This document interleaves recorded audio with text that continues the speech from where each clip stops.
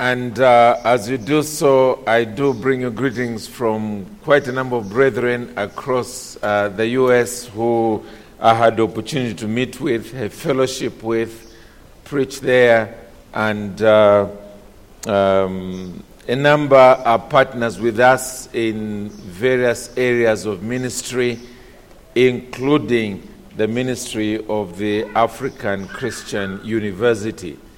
They remember us in prayer often and consider us as very dear partners in the Great Commission. So I bring you greetings from them. If you were here the last time I preached at KBC, which would have been in the month of February, I began a series of messages, having taken a break from the series in Ephesians, and the new series is basically dealing with the nature of false repentance. The nature of false repentance. And what we are doing is really just looking at the life of Saul, and not the whole of his life, but merely chapter 15 of 1 Samuel. That's all. Just chapter 15. And so far, we have seen two messages. The first was dealing with what true obedience is. True obedience. And it is simply carrying out the commands of God. That's all it is. God says, do this, you do it. God says, don't do this, you don't do it. That's all that true obedience is. But secondly, we went on to see the response that those who are truly godly give to sin. And we saw it from the example of Samuel when he was told that Saul had sinned. And I will want us to see the way in which he responded. I will read from verse 1 all the way to verse 12a, and you will notice that first of all he got angry over the sin. Secondly, he was grieved about the sin. And thirdly, he urgently wanted to attend to it. So let me quickly read those verses, and then today we are looking at verse 12 and verse 13. So I begin with 1 Samuel chapter 15 and verse 1. And Samuel said to Saul, "The Lord sent me to anoint you king over his people Israel. Now therefore listen to the words of the Lord. Thus says the Lord of hosts, I have noted what Amalek did to Israel in opposing them on the way when they came up out of Egypt. Now go and strike Amalek and devote to destruction all that they have. Do not spare them, but kill both man and woman, child and infant, ox and sheep, camel and donkey." So Saul summoned the people and numbered them in Telaim, 200,000 men on foot and 10,000 men of Judah. And Saul came to the city of Amalek and lay in wait in the valley. Then Saul said to the Kenites, "Go, depart. Go down from among the Amalekites, lest I destroy you with them. For you showed kindness to all the people of Israel when they came up out of Egypt." So the Kenites departed from among the Amalekites, and Saul defeated the Amalekites from Havilah as far as Shur, which is east of Egypt. And he took Agag, the king of the Amalekites, alive, and devoted to destruction all the people with the edge of the sword. But Saul and the people spared Agag and the best of the sheep and of the oxen and of the fattened calves and the lambs and all that was good, and would not utterly destroy them. All that was despised and worthless they devoted to destruction. Verse 10, the word of the Lord came to Samuel. I regret that I have made Saul king, for he has turned back from following me and has not performed my commandments. And here is Samuel's response to this news.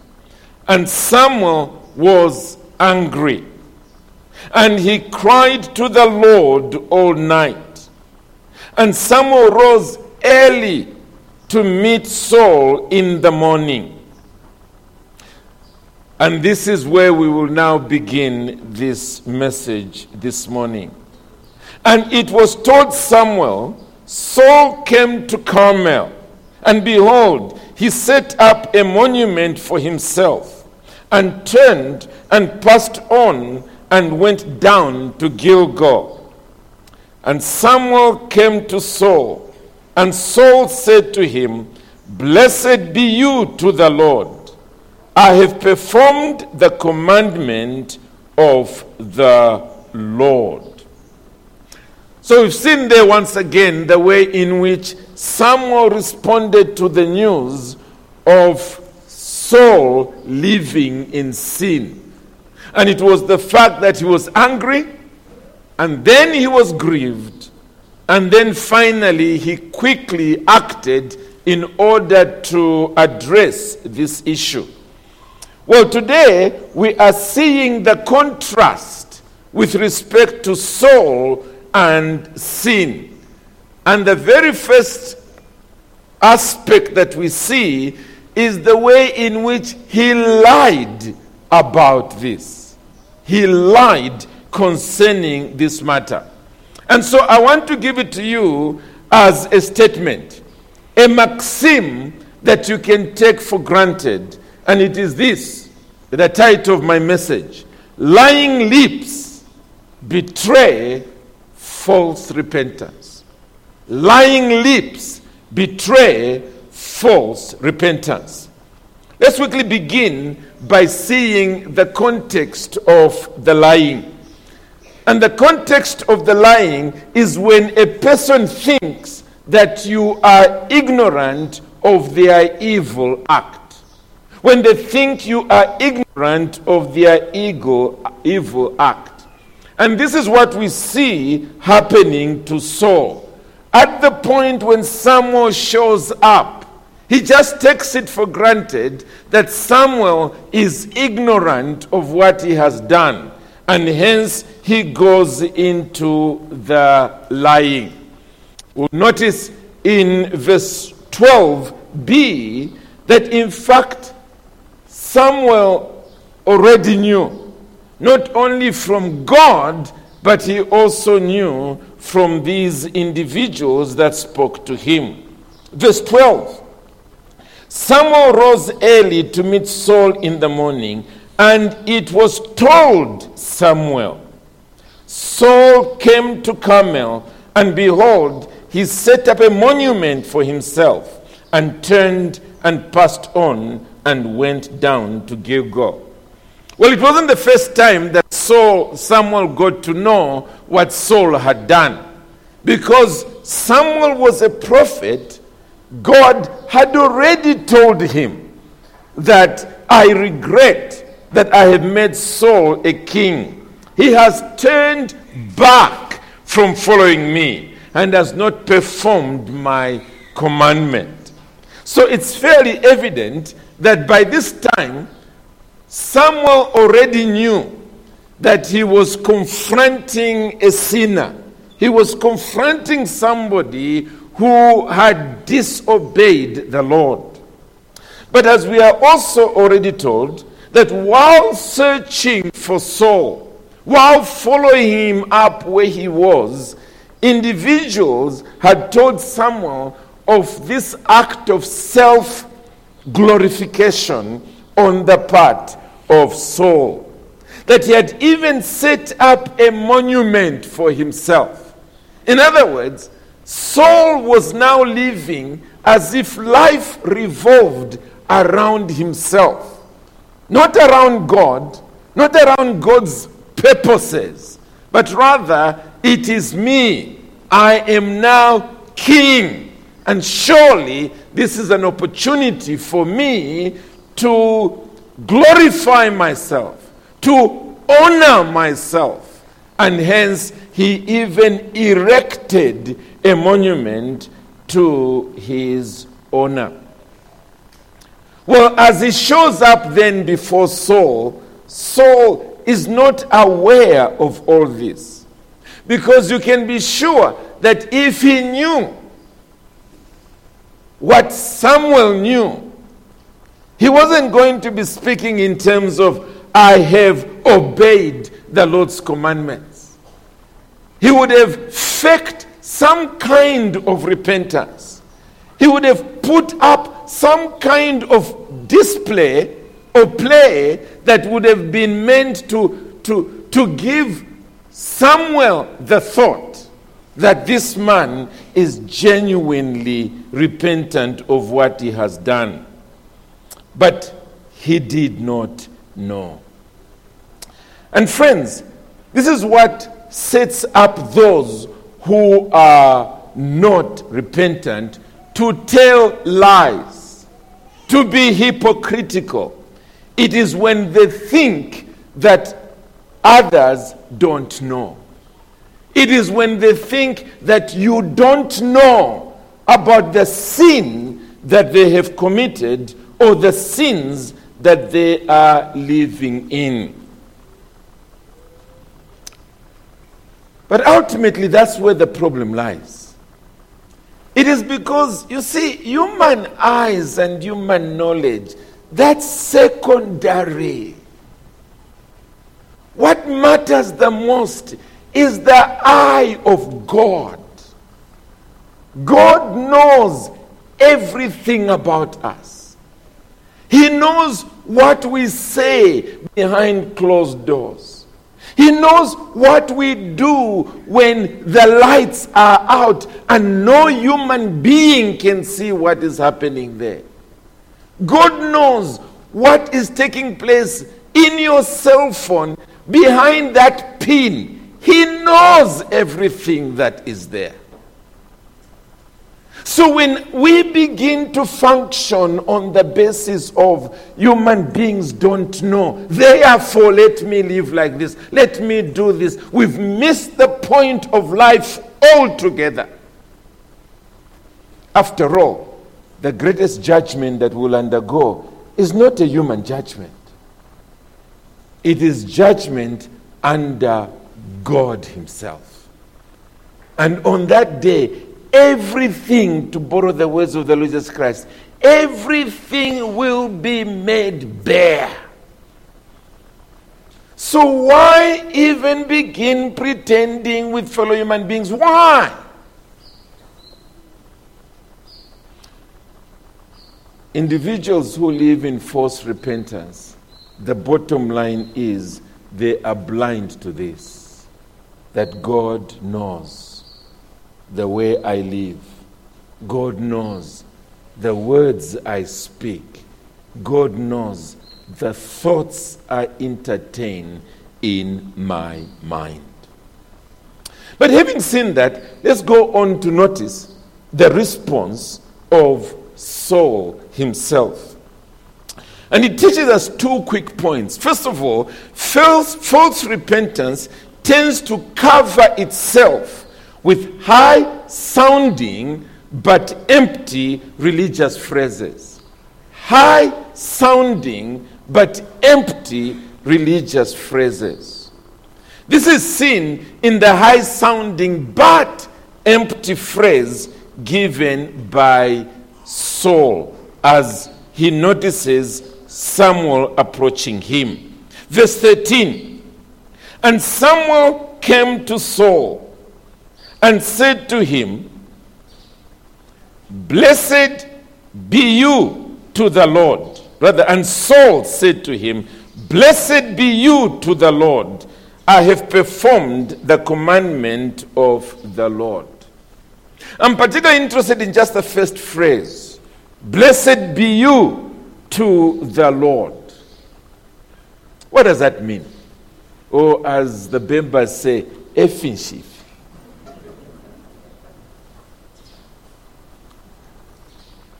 Blessed be you to the Lord. Have you heard a phrase like that? Now I know the New International Version says, "The Lord bless you." Perhaps we can phrase it that way. Or as the New King James Version puts it, "Blessed are you of the Lord." But actually the phrase was, as it has been rightly pointed out here, "Blessed be you to the Lord." Obviously, Saul, at this point, was simply wanting to sound religious, to sound like somebody who is walking with the Lord. It is a kind of phrase when you meet someone who is, as it were, fervently serving the Lord, and the moment you meet, he's already going, "Praise the Lord, hallelujah, amen." And you think, wow, this guy must have come out of a powerful, quiet time to be speaking like this. Or, if the person knows you're a Calvinist, he begins to tell you about tulip, isn't it? Immediately, you are together. He's telling you total depravity, unconditional election, limited atonement, irresistible grace, the final perseverance of the saints, full of theology and full of doctrine. Or as we say, the five solas. He wants to share with you these things in high-sounding phrases. Or he wants to start praising you for what you are doing as an elder or a deacon or a ministry leader or a home group leader or whatever it is that, things are going very well in the things of the Lord in the church, in the home group, in this ministry, because of your leadership, and so on. It's all again covering oneself with religious talk, when really behind the scenes there's spiritual sickness. Spiritual sickness. Blessed are you, or blessed be you to the Lord. And friends, in church, it's so easy to deceive one another, because we grow up with these phrases and we use them a lot. That even a person who is in a terribly backslidden state will produce these words quite easily, when really they are rotten on the inside. Let me ask whether this describes you, whether this is the cloak in which you hide your spiritual bankruptcy. Talking doctrine, talking theology, giving the person that you are speaking to the impression that all is well because of religious jargon. Praise the Lord. Hallelujah. God is good all the time. All the time, God is good. Kanshi. On the inside, you are in compromise. You are in sin. You are spiritually bankrupt. Does this describe you? Because again, you can cheat other human beings, but you can't cheat God. God knows the actual condition in which you are. You can imagine if someone did not know what God had told him. If someone did not know that God has said to him that Saul has turned back from following me. In other words, Saul has backslidden. Saul has not performed my commandments. In other words, Saul is living in sin. If someone did not know this and he was just hearing, "Blessed be you to the Lord," he would have thought, wow, here is a man who is walking with God.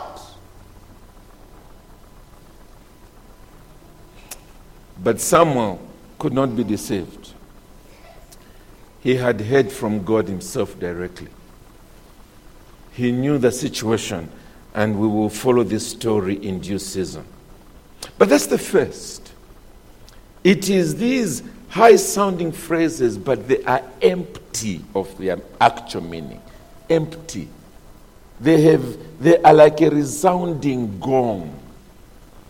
They sound high, but they're actually empty altogether. But the second is that false repentance further shows itself by blatantly lying through false claims of obedience. Blatantly lying through false claims of obedience. Listen to the claim that Saul made here. He says, "I have performed the commandment of the Lord." I have performed the Lord's commandment. Well, let's just go back a few verses. "I regret that I have made Saul king, for he has turned back from following me and has not performed my commandments." God himself is saying, he has not performed my commandments. Saul is saying, I have performed the commandment of the Lord. Who is telling the truth here? Obviously, it's God. God is telling the truth. And as we shall see later on in this story, yes, God was revealing reality. But this man was telling a lie. Now, let's dissect this a little bit. Because in a sense, he's also telling the truth. But it's a half-truth.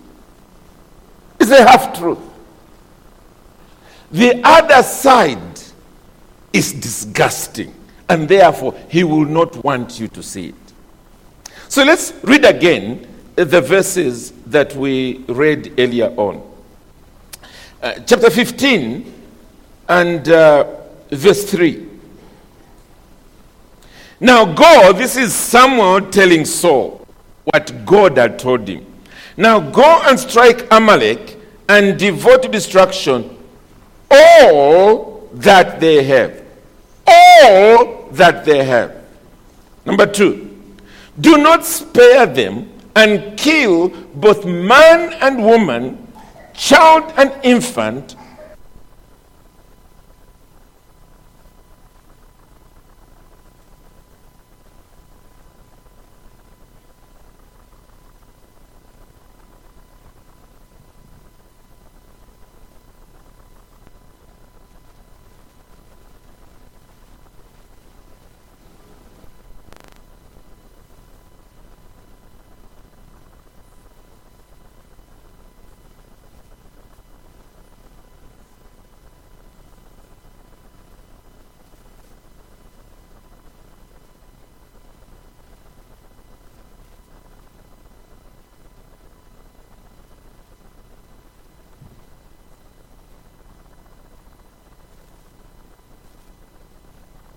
Saul and the people spared Agag and the best of the sheep and of the oxen and of the fattened cows and the lambs and all that was good, and would not utterly destroy them.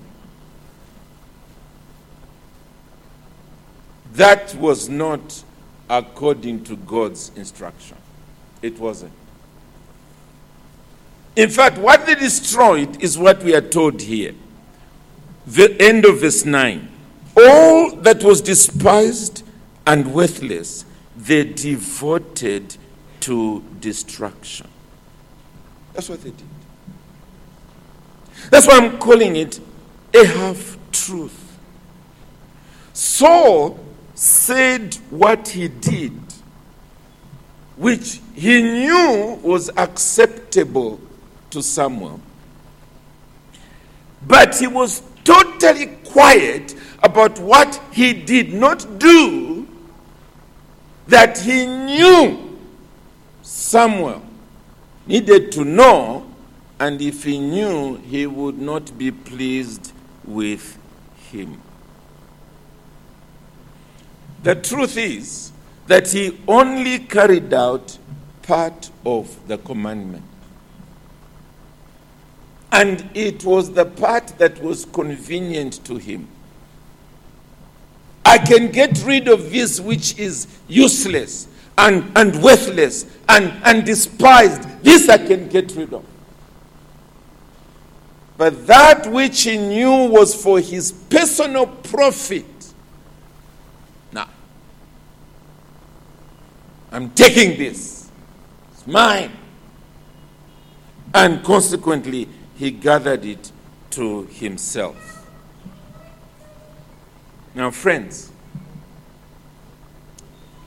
a half-truth is a lie. It is. A half-truth is a lie. You are actually deceiving.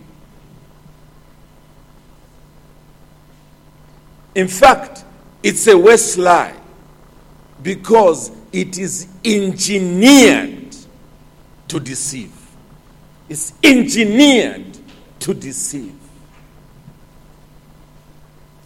So, it's a conspiring. That's what is happening there. Conspiring for evil. You want this person to go away thinking something, when in actual fact it's the exact opposite which is true. It's a form of fraud. That's what it is. A form of fraud.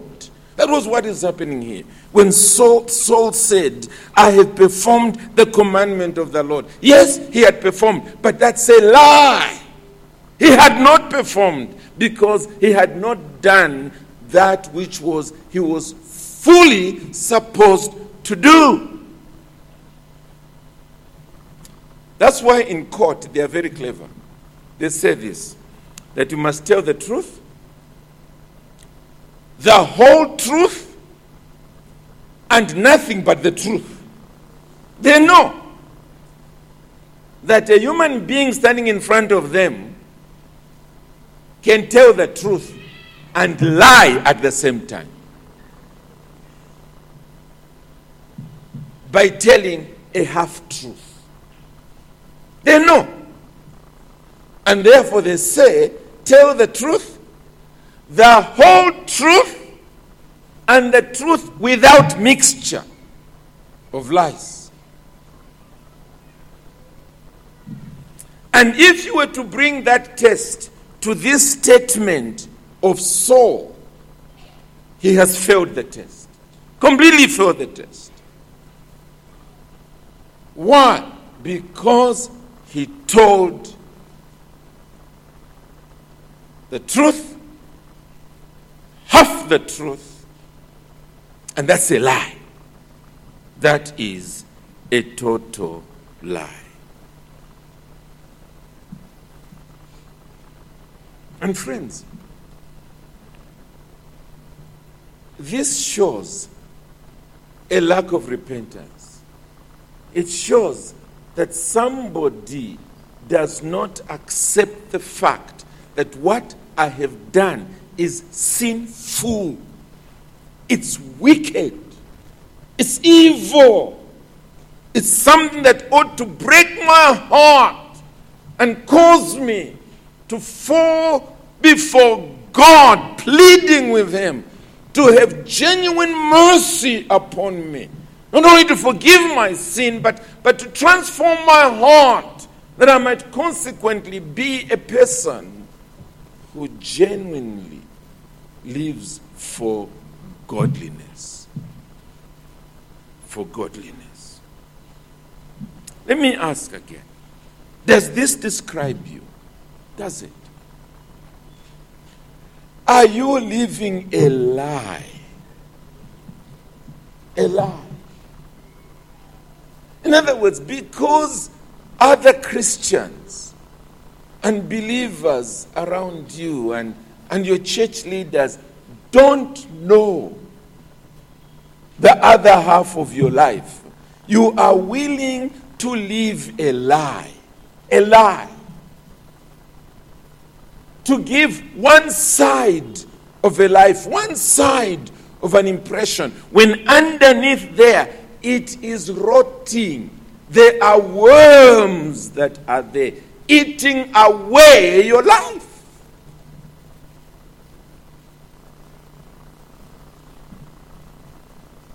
What you are doing is presenting to fellow believers, Christians and church leaders, the half that you want them to know. The half. But there is another half. A half which is evil and wicked. A half which is disobedience to God, but beneficial to you. The other half. What it obviously means is that you are living a lie. You are living a lie. Now, friends, this is a very simple and practical principle. Let me quickly apply it in this way. First of all, as Christians, we are not always together. We are not. Like Samuel and Saul, there are those periods when you are apart. Saul had gone to do what was supposed to be the Lord's business, but in the end, he now turned it round for his own benefit. Well, Samuel wasn't there. It's like that with us as believers. And then comes that day, which is the Lord's day, when we meet together like this. And we are all in our Sunday best. And we are all looking like, we know where we've come from? We've come from living for Jesus. And we speak the right language here around the church premises. The right language, the religious language. Everything is supposed to be spick, span, correct. And after that, we even get into our cars and minibuses and Yangos and Olendos and so on and off we go. But are you sure that those friends of yours know the real you as you go out of this gate? The real you. So that if they are to go into their closets to pray for you, they will be praying for the real you. Are you sure?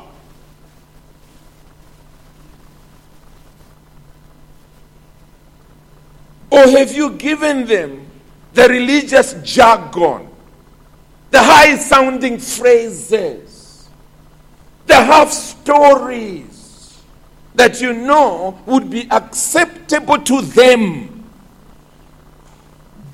But there is the other half that they really should know so that they can pray for you correctly. But you have completely hidden it away. You've shrouded it away and put on it a cloak that you think should be acceptable to them. And off you go. I want to say, that's living a lie, and that shows a lack of true repentance. A lack of true repentance.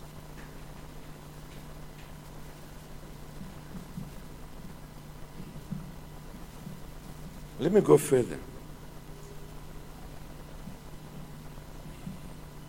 Thankfully, although we are not together all the time as believers, most of us are together with other believers across the week. We are together with workmates. We are together with family members. And they know what someone here knew. They know that while we are pretending, while we are putting up a face in the car park here, chatting away as though all is well, they know, because they live with us in the same home, they work with us in the same offices, they are studying with us in the same lecture rooms and classrooms. They know that we are living a life which is a lie.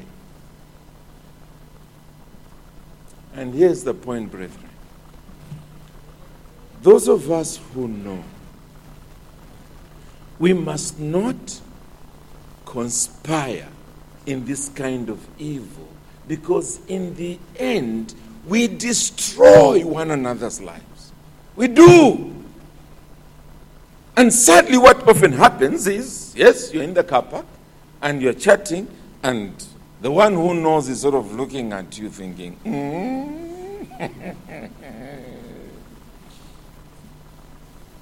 But they remain quiet. And then, when you've left this place, that's when they start whispering. Although he was speaking like this, actually, it is this. You're not helping one another. You're not.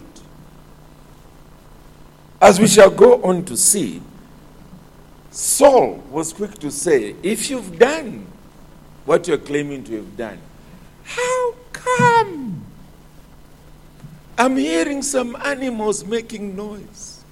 How come? But that's for next week. For now, all I want to say is this, that we must not conspire in evil and wickedness. We shouldn't. If you know that your friend is living a lie, is living on half-truths, well, first of all, confront him, confront her, say, this is sin. You know. Number two, you know you were cheating by half-truths. You know. So I'm giving you the opportunity. You go and give the correct picture. If you don't, I will give the correct picture. Otherwise, if that person ever finds out that as I was sitting there or standing there listening, I knew what I knew, even my testimony sinks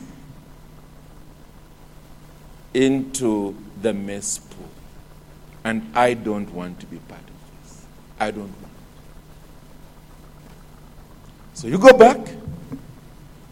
In the midst of all those high-sounding phrases, give the truth, the whole truth, and nothing but the truth. If you don't, I must correct the situation. I want to repeat, we must never allow false repentance to continue, because at the end of the day, it is destructive.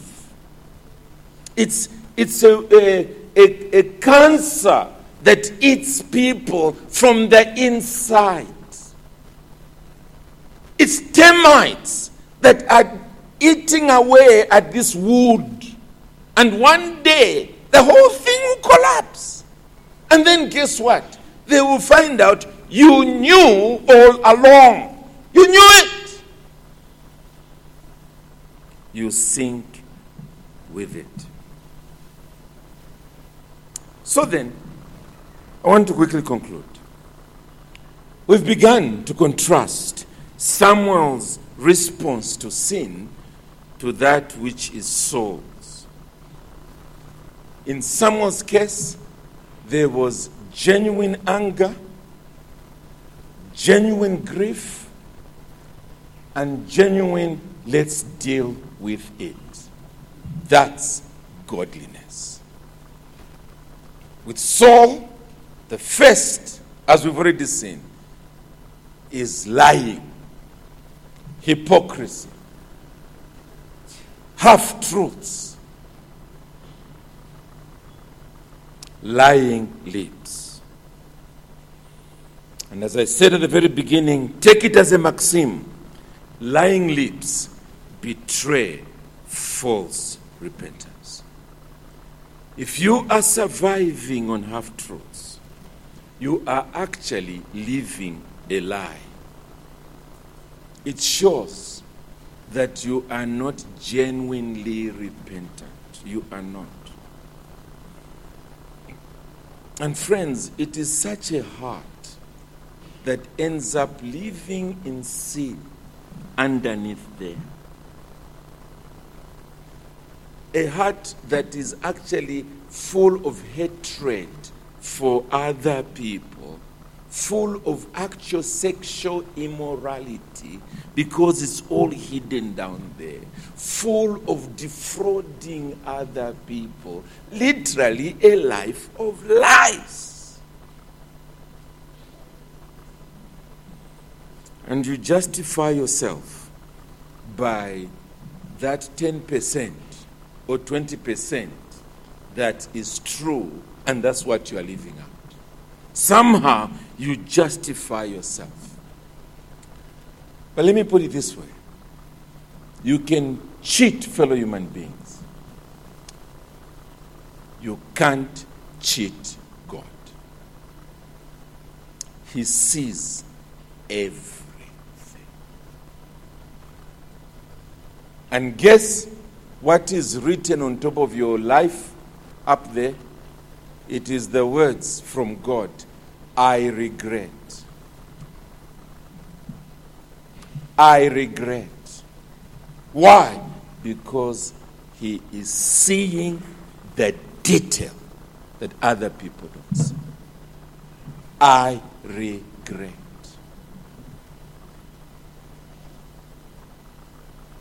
Imagine such words written over your life. I regret.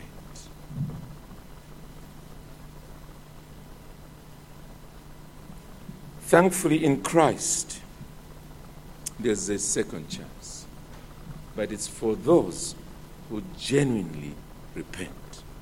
For those who say, no more lying. No more lying.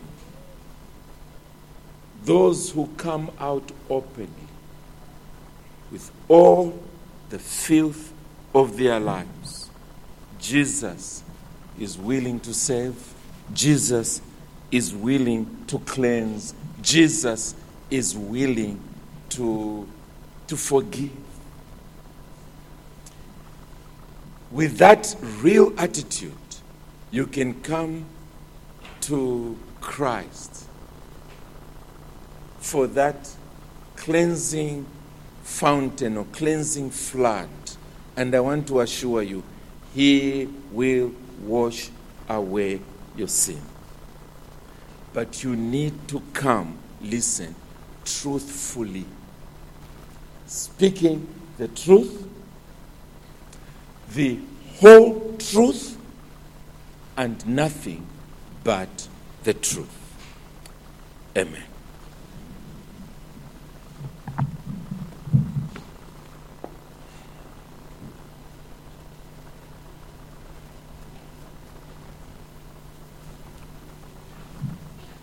Thank you for that word from God. We need to